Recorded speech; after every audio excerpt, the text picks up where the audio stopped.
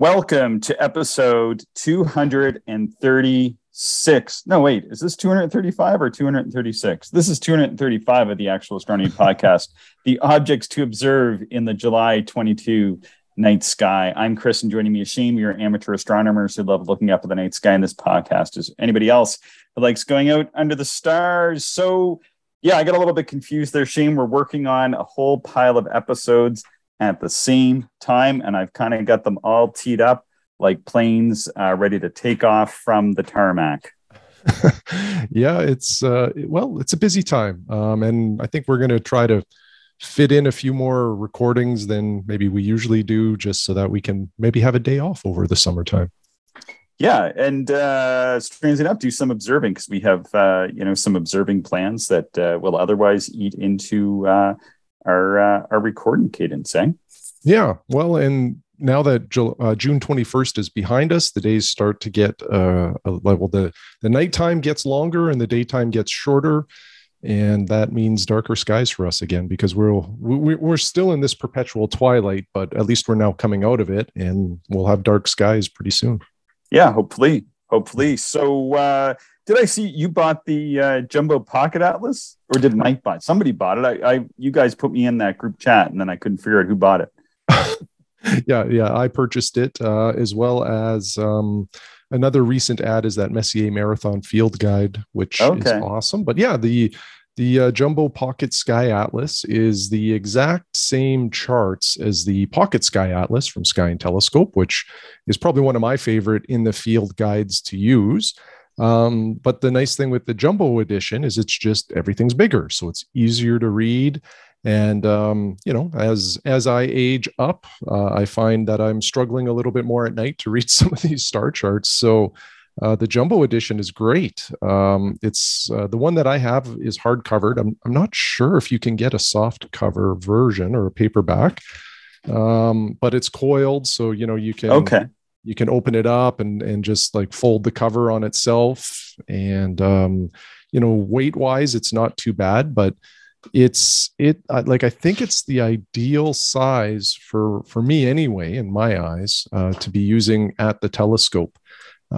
So I've basically got three versions of the Sky Atlas. I've got the Pocket Sky Atlas, I've got the Jumbo Pocket Sky Atlas, and then I have like the desk one that's laminated, that's gigantic, and that's not one you can use right at the telescope. Like you need a table for that. You go look at it, then So this one is just really good. The paper quality feels like it's a heavier bonded paper, and it has a bit of a shinier finish to the pages. So I think it'll it's not dew proof, I'm sure, but I think it'll withstand dew a lot better than the Pocket Sky Atlas that I have, because it's all wrinkly from getting wet and that kind of stuff. So right now I'm saying that the Jumbo Pocket Sky Atlas is a big recommend on my part. I think I'm going to really enjoy using this. Yeah, so this is the Jumbo Pocket Atlas from Sky and Telescope magazine. I think it was out of print for a while. Now it's back in print, and we have no relationship with Sky and Telescope magazine. Although we did just have a guest on who writes for Sky and Telescope magazine. I'm just a regular subscriber and do know some of the contributing writers, and really really enjoy the articles that they write, and that's how I do a lot of my observing. It's a lot of fun.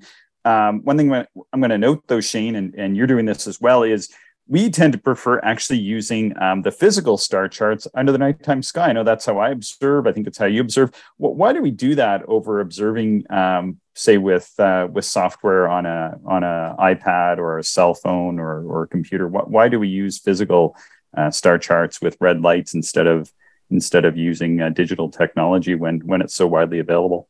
Two big reasons for me. Number one is often I find the digital stuff to be too bright. And I know you can get overlays and you can tune the lighting and all of that kind of stuff on your phone or tablet.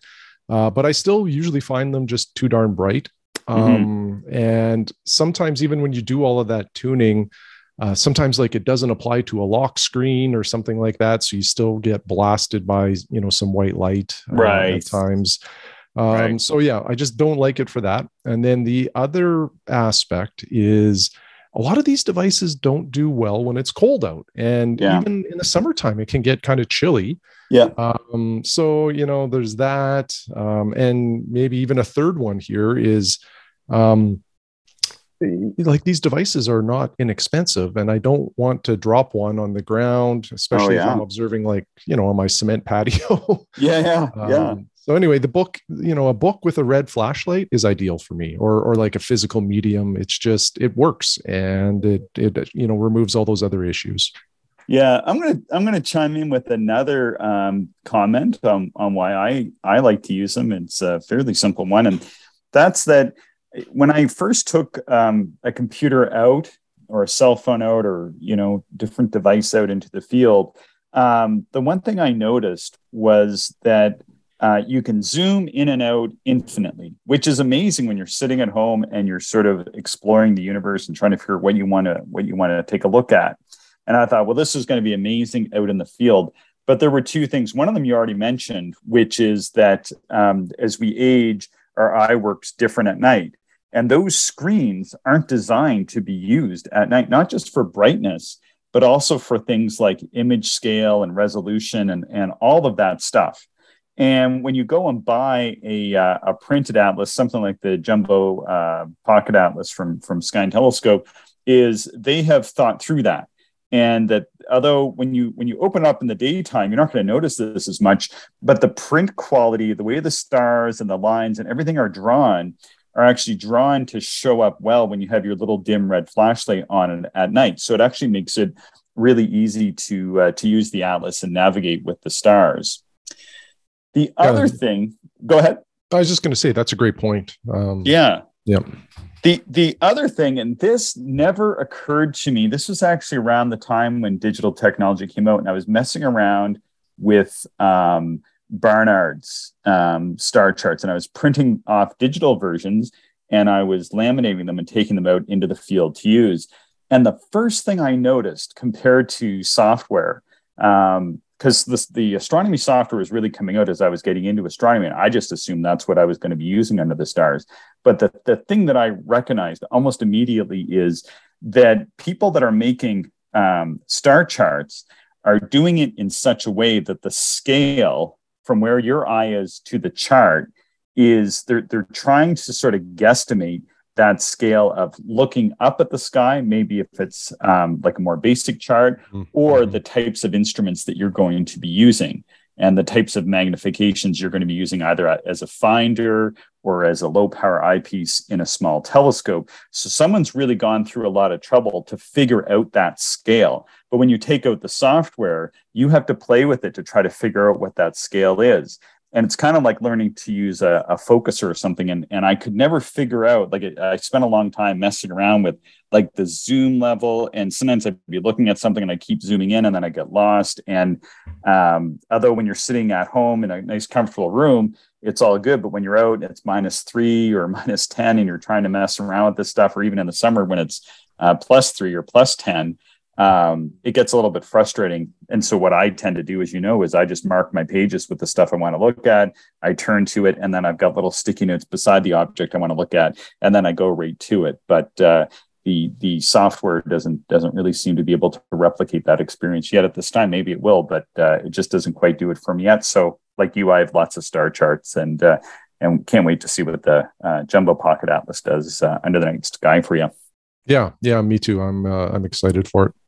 And I'm excited because I received a 2-inch adapter for my comet catcher. Yeah, that's awesome. I'm also excited for that too.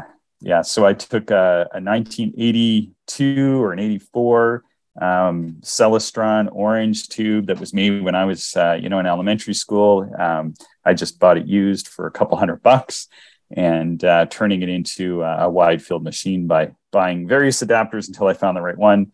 To mate modern 2-inch well-corrected eyepieces to an f3.5 system. So yeah, very excited for that. All right, let's talk about what people can see this month. I'm really excited for July to roll around on the calendar because the sky will be getting dark again and we'll be back in the park doing some dark sky observing.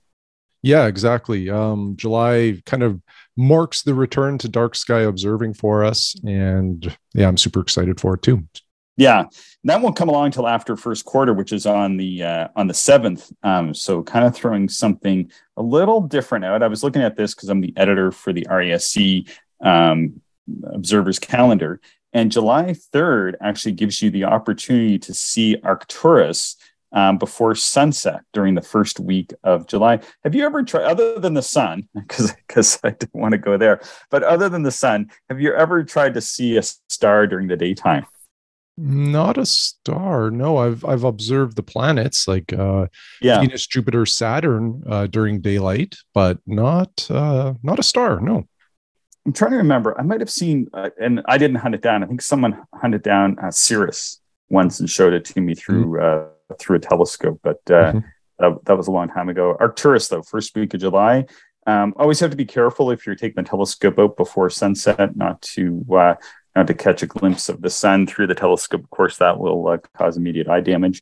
But I believe during the first week of July, it's appreciably Arcturus would be appreciably far away from the sun, and probably what you could do is use one of your go-to telescopes or something like that to get it in the field. But be very careful because, of course, when the sun is up, typically I'm not pointing a telescope at the sky at all. Yeah, it can be dangerous, but that would be a neat observation to be able to catch a star during daylight or twilight. Yeah. On July 7th, though, that's when you have the first quarter moon, and hopefully the start of when it actually is getting dark. And then the lunar straight wall is visible that night. So first quarter moon, Shane, always sort of neat to see it hanging in the nighttime sky. And one thing I'm going to recommend to people before you talk about the straight wall is if you're a person who's never used binoculars on the night sky, or maybe you have, it's always really amazing just to take your binoculars and to point them at that first quarter moon, or sort of looks like a half moon in the sky, because you can see a lot of craters in that right along the edge of where the illuminated portion meets the unilluminated portion, which we call the terminator. But that's always a pretty big blast to do, even for us experienced amateurs, eh? Oh, yeah, absolutely. Lots to see. It never gets boring. If you have a little telescope, though, you can see the lunar straight wall. So what is the lunar straight wall, Shane, and how can people see it on the moon around the July 7th date? Yeah, the lunar straight wall is, again, it's a clair-obscur effect, meaning kind of a shadow play with the way certain areas of the moon are illuminated versus in shadow. And essentially what this is a ridge on the moon in a very flat area. But at certain times of the month, the way the sun casts a shadow, it looks like somebody just took a Sharpie marker, a black marker, and drew almost a perfectly straight line.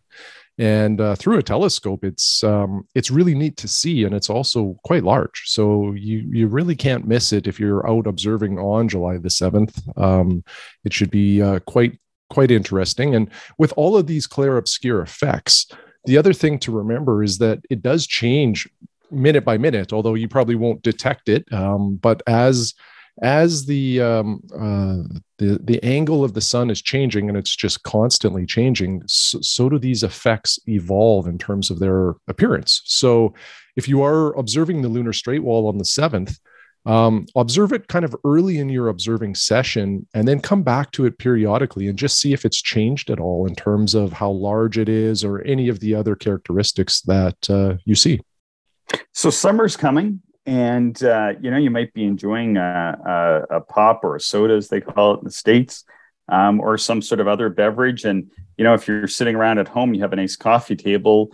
You need to put it down. Now, if you're from the East Coast, we might say you need an East Coaster to put your beer on. But on the July 13th, the full moon is going to cause some large tides for those on the coast, and that can be something really to take a look at. I know it was always fascinating growing up, and watching those larger tides and lower tides, of particular interest, because you'd be able to walk out on the mud flats in front of the place where I grew up. It was always kind of interesting to go out there and try to pull up some razor clams or dig for some regular clams and go through that kind of intertidal experiment when you're a little kid is always a lot of fun. I'll take your word for it. I'm a prairie boy through and through. July 14th, we have Saturn 4 degrees north of the moon. Now, we're going to have a lot of pairings of the planets and the moon, which although we're getting towards and we're around full moon there being on the 13th and just after, it's still going to look more or less full for the better part of 4 or 5 days after full moon. So too bright really to do any deep sky observing. But what I always like at this time of year is that moon is sitting nice and low, sort of in that saddle portion of the ecliptic. Mm-hmm. Mm-hmm. Yeah, quite. Oh, sorry. No, go ahead. I was just going to say, yeah, quite low. And, the best thing of the moon is it's the easiest object to find in the sky when it's up. So it makes for a great anchor point for some of these close pairings with the planets. Exactly. So by being able to find the moon so easily, you're going to be able to find things like July 14th, Saturn and the moon, just 4 degrees apart. And 4 degrees, if you hold your arm up at arm's length, if you hold your fist up at arm's length, your fist is going to cover approximately, it's going to span sort of 10 degrees of the nighttime sky. So if we're talking about 4 degrees, it's just under half of that. And most binoculars are going to easily encompass 4 degrees. So if you just take your binoculars out and look at the moon, because the moon is going to be pretty bright and has a lot of glare to it, binoculars are going to help cut through some of that and to reveal these planets close into to a just about full moon. Mm-hmm, mm-hmm. Yep. On July 18th, Neptune is going to be 3 degrees north of the moon. And then on July 19th, just one night later, Jupiter is going to be 2 degrees north of the moon. That should be easily visible just with your eye alone. Mm-hmm. And then on the 20th, we have last quarter, and I just got to put this in for fun, was Pluto is at opposition in Sagittarius. So that can be a bit of a stretch. Did you ever see Pluto before? It's pretty faint. Yeah, I don't think I've actually done the proper way to observe Pluto, which Pluto's extremely faint. So the only way to observe Pluto, because it will look like a very faint star, is you match up the star field and you record where you think Pluto is within that star field. And then you come back days later to see if it's moved. And if it's moved, you can then say, I've observed Pluto. So I've never really done that. I've pointed a telescope where it should be. Whether or not I've seen it, I don't know. Probably not. Yeah. Yeah, I haven't done it myself properly, but I observed with people who have, and they've pointed it out to me through the telescope. And okay, see that triangle of stars, and then the one to the right of the peak of the triangle, that's Pluto. And that's kind of how I've seen it. And yes, it looks exactly like an extremely faint 14th magnitude star. Yeah, not that exciting. Yeah, not that exciting, unfortunately. But Pluto among the larger of the dwarf planets. On July 20th, of course, that's also when we have the last quarter moon. So after that, then we're into nice dark skies. And that meets up pretty nicely here because, that's really when about we start to get a couple, maybe even a few hours of real darkness that you can actually do some really productive deep sky observing with. Yeah. It's when I start to get excited again. Yeah. For those south of us, of course, once you get much south of 50 degrees, you do gain quite a bit of darkness for every 100 or so miles south you go. So for those that are below 50 degrees north, then they're probably still having darkness and never losing the night sky completely like we do. July 21st, we have Mars 3 degrees south of the moon, and there's an occultation for Japan. Just mentioning this because I do know we have listeners in Japan, so just mark that on your calendar, see if there's an occultation for your point. There's a few other places that you can see occultation from, but not North America. And I go through and just kind of keep a general tally of where listeners are writing from. And so if I do note that something is happening in one of those areas, then I'll try to mark it. But no, I think that was the only place. On July 22nd, though, Uranus is going to be occulted by the moon. So the moon is going to pass in front of Uranus, and that's for South America and Europe. And I do know we have observers in both of those locations. And then also on July 22nd, the lunar Curtis X is going to be visible. And did you ever take a look at that? I can't remember. I feel like I did try to hunt it down one night, and now I forget. I think it was like a year or so ago. Yeah, I don't know if I've chased this one. I can't remember. This does not stand out to me, so I don't think I have. Yeah, I think it's another one of those clear obscure effects where it looks like there's an X and it's a combination of a couple of craters on the moon. But if you happen to have nice clear skies on July 22nd, maybe you're out looking for either the Uranus occultation, or on that night, I mean, Uranus is going to be extremely close to them. I think it's like less than half a degree away for us here in the central North America. But on that night as well, you could check out, see if you can see an X pattern along the terminator, which is the night where the night and the daytime zone meet on the moon. That shadow line, that's called the terminator, and that's where this X will be visible. Yeah. This one goes by another name of the Curtis Cross as well. It looks. Oh, like. Okay. Yeah, just in case anybody was wondering, but yeah, I guess it probably just depends on your orientation. It could be an X or a cross. Very cool. Yeah. July 26th, Venus is going to be 3.5 degrees south of the moon. Of course, that's going to be getting close to sunrise. So, exercise that, again, that solar caution whenever you're observing when the sky is going to be bright. And we do always caution not to observe when the sun is above the horizon, or if you do so, use extreme caution not to be pointing anywhere near the sun. And on July 28th, that is our new moon. And I think around that time, I think that's when we're heading down to the grasslands to do some dark sky observing that weekend with the park. Yeah, I can't wait for that. Hopefully we have some good weather and some good skies for it, but that time of the year we do. The biggest threat in midsummer for us is sometimes smoke from forest fires and grass fires, from all around. So it was certainly an issue last year, but we'll see how this one pans out. Yeah, I can see just a little bit of smoke right now, actually, in the sky from out here in in Lake Country kind of things. So hopefully it does blow away. I know it's kind of coming and going. Some days are exceptionally clear, and then some days just have a tinge. It kind of sort of is obscuring the 10 degrees closest to the horizon. But by the time you look up directly overhead, it's fairly blue. So fingers crossed that those fires get extinguished. I know we're having these big rainstorms that are coming through, so I think they just need to hit a couple more spots, and we should be in the clear again. Yep, exactly.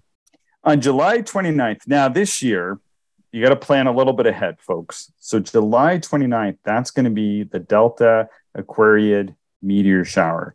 And why we're raising this to people's attention, Shane, is because 2 weeks later, this is just the day after new moon. 2 weeks later, you're going to have full moon again, roughly 2 weeks later. And that's when the Perseids take place. You won't be able to see the Perseids very well at all this year because the Perseids are going to occur really close to the August full moon. So this is sort of our replacement meteor shower this year's July 29th, to be on the lookout for the Delta Aquariid meteor shower. And there can be quite a few meteors associated with that one as well. Yeah, and it's great when it aligns with a new moon, because many of us amateur astronomers will be out just doing general observing. Right. And when you have a meteor shower happening, it's just like a bonus. And, it's quite nice to see these streaking through the sky. And I think because the Perseids tend to last over really a couple weeks, your chances of seeing some Perseids, and then I think there's even some, and I remember Rick, who observes this sometimes, I think he's going to try to come down and observe with us this year. He's a real meteorite rock star, I guess. And anyway, he knows all these obscure meteor showers and was telling us about this meteor shower and that meteor shower. And there's a few that kind of overlap right at the end of July. So you don't need to know all the exact ones that you're going to look at. I don't think I'll ever know them. I think there's, he was going on and on about all these different ones. It's super cool to have somebody out in the field telling you these things. But at the same time, we're just seeing lots of meteors coming in right at the end of July, and that new moon being around that time is going to, make you perfectly placed to be able to see lots of meteors. I think I actually took a couple of days off around that just so I can go out and enjoy this meteor shower. Yeah, that'll be great. It's the best time of the year for us to do that kind of stuff, just due to the warmer temperatures, and it's just easier. It's enjoyable. Yeah. No, really excited. That's Friday. Yeah. So I think I did book it off. Anyway, I'll be under dark skies that morning and taking a look for meteors 100% for sure. I'm really looking forward to it. It was supposed to be clear. past couple nights were supposed to be decent, but it rained. So I'm really hoping that the clear skies do start to come around once again once we're into dark. But hey, it's okay if it rains now while we're still waiting for the skies to darken down a bit. So Shane, let's talk about comets a little bit. We still have a couple comets poking around there on the night sky. We have comet 2017 K2 Pan-STARRS, which is really just a little bit brighter than 10th magnitude, 9.7th magnitude right now, making its way through Ophiuchus, heading towards Scorpius. But it's actually not too far from Taurus Poniatobi that Brian was talking about in our previous episode. So, go ahead. Yeah, and any comet brighter than 10th magnitude starts to become more intriguing for amateur astronomers. Small telescopes will show it, and sometimes you can start to see some detail in terms of like puffiness. Sometimes maybe a little bit of an elongation to represent the tail. So, anytime there's a comet, like I say, that's starting to breach brighter than 10th magnitude, I become interested.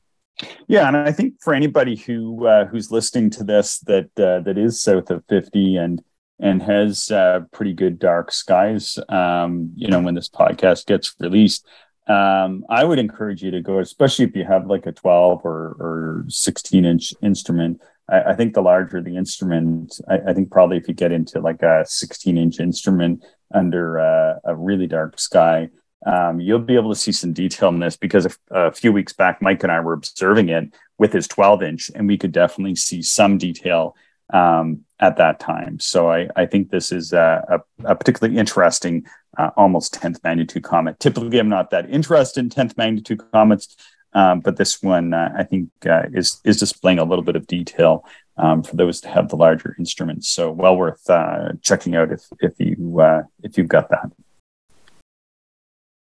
All right. So I'm just fixing a spelling error in my notes here. I just noticed that I spelled July wrong all over the place, but it's not going to matter anyway, because we have the transcription running, which probably spells July wrong every time. We also have Comet C 2021 P4 Atlas, which will reach perihelion at the end of July.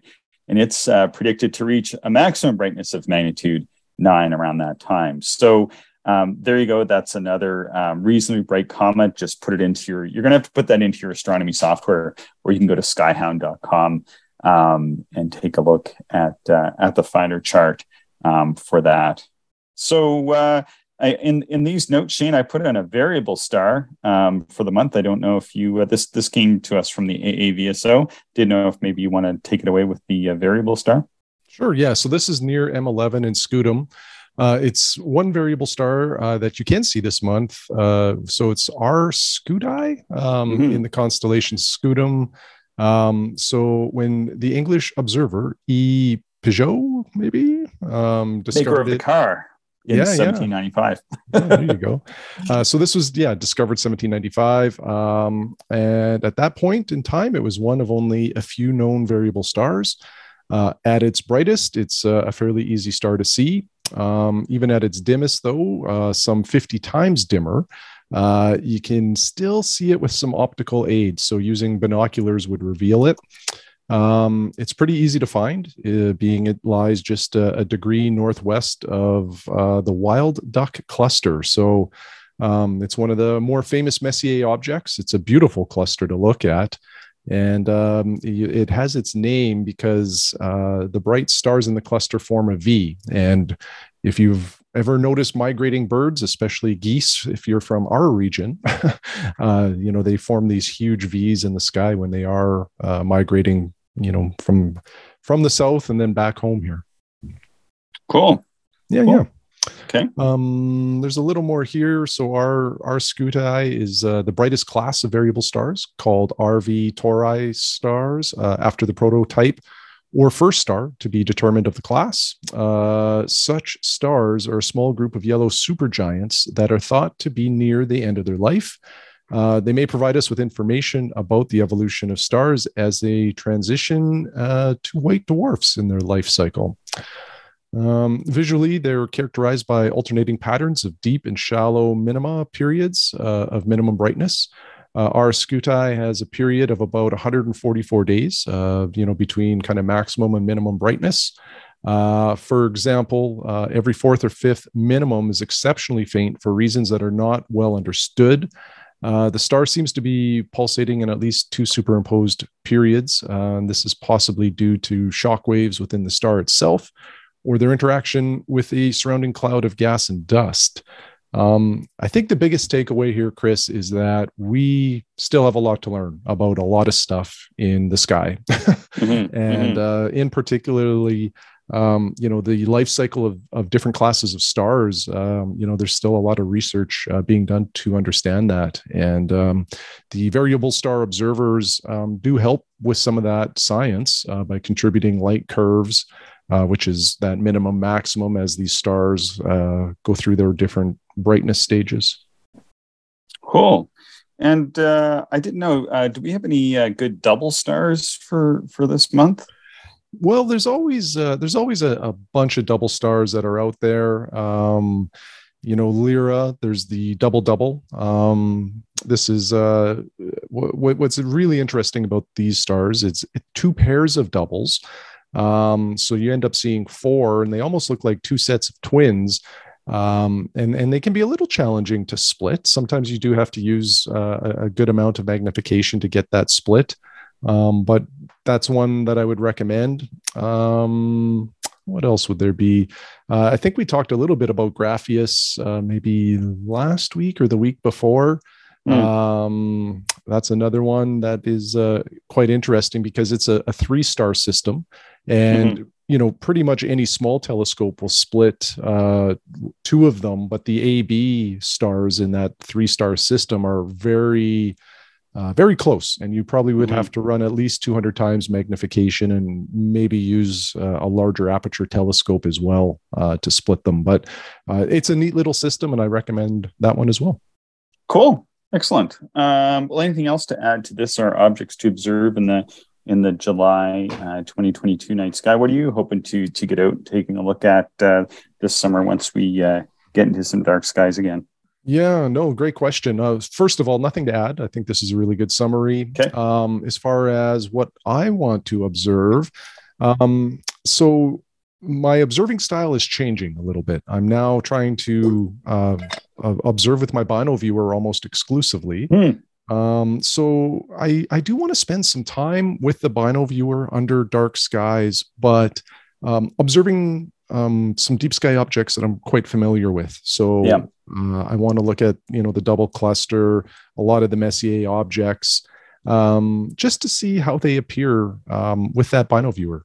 So I need objects that I'm familiar with. So I think I'll be doing some of that, but I'm still intrigued by Stephen James O'Meara, Hidden Treasures book and the objects that he looked at. So he used a 4-inch refractor, which is what I use, and it's really neat just to look at some of those objects because the thing with the night skies, there's so much to see, and I think at times we get a bit of a bias for like really large, really bright objects, and those are great to look at, but I think sometimes we overlook some other really good objects that are sometimes even near these other great objects. So the Hidden Treasures, I think, focuses a bit on that sort of category, often overlooked things that are really cool even in a 4-inch telescope. Cool. Yeah. And for me, I'm working on, I put out a list a number of years ago in the RASC Observer's Handbook called Wide Field Wonders. And, one thing I'd always kind of hoped to do is revisit that. And I thought it would be great if I could do sketches. At the time. I was still learning to sketch, and my sketches weren't that great, but I think they've come along fairly good since then. It's been about 9 years since I first put that out. And the other thing is that I had hoped to find like a astrophotographer to actually take some images of this stuff to give a really good presence. And I know some people have sort of taken some photos of them just as they work through the list. And then, recently I've been receiving just a few sort of random astrophotos from people that include those objects and other objects. And I thought, could be a good opportunity for me to kind of go through and revisit those. I think there's like about 40 objects or something like that over the next year, and properly sketch those. And then just there's so many more people doing astrophotos right now that, I wouldn't kind of have to find like that dedicated person. I think I might be able to thread through the astrophotos that people are sending me in album format, oftentimes, of many, many things, and be able to find most of those, and then maybe get the odd person to take a shot and kind of put those together in a little bit better of a compendium of really interesting wide field objects. Yeah, that sounds really interesting. Yeah, so that's a little project, and like I said, I've kind of recently cobbled together a really old and expensive wide field telescope, sort of as a bit of a fun project to do this spring, and kind of excited to kind of see what it might be able to do. So yeah, looking forward to that, and as well as always taking a look at the summer Milky Way, which usually when we get down to grasslands, we usually kill a pretty good part of a night just cruising up and down, sort of that magical bright white Milky Way in the star clouds we can see from dark skies. Yeah. There's nothing better really than panning through the Milky Way. It's incredible in the summertime. Excellent. Anything else to add, Shane? That is all. All right. Well, thank you. Thanks to everybody for listening, and be sure to subscribe to the Actual Astronomy podcast in your podcatching software. And we're always excited to get your observing emails and what you're taking a look at this summer, maybe what you hope to take a look at this summer. You can send those into actualastronomy@gmail.com. Thanks so much for listening, everybody. Thank you, everyone, for listening, and we hope you enjoyed the show. If you are interested in more information, would like to contact us, or if you would like to support the podcast, check out our website, actualastronomy.com.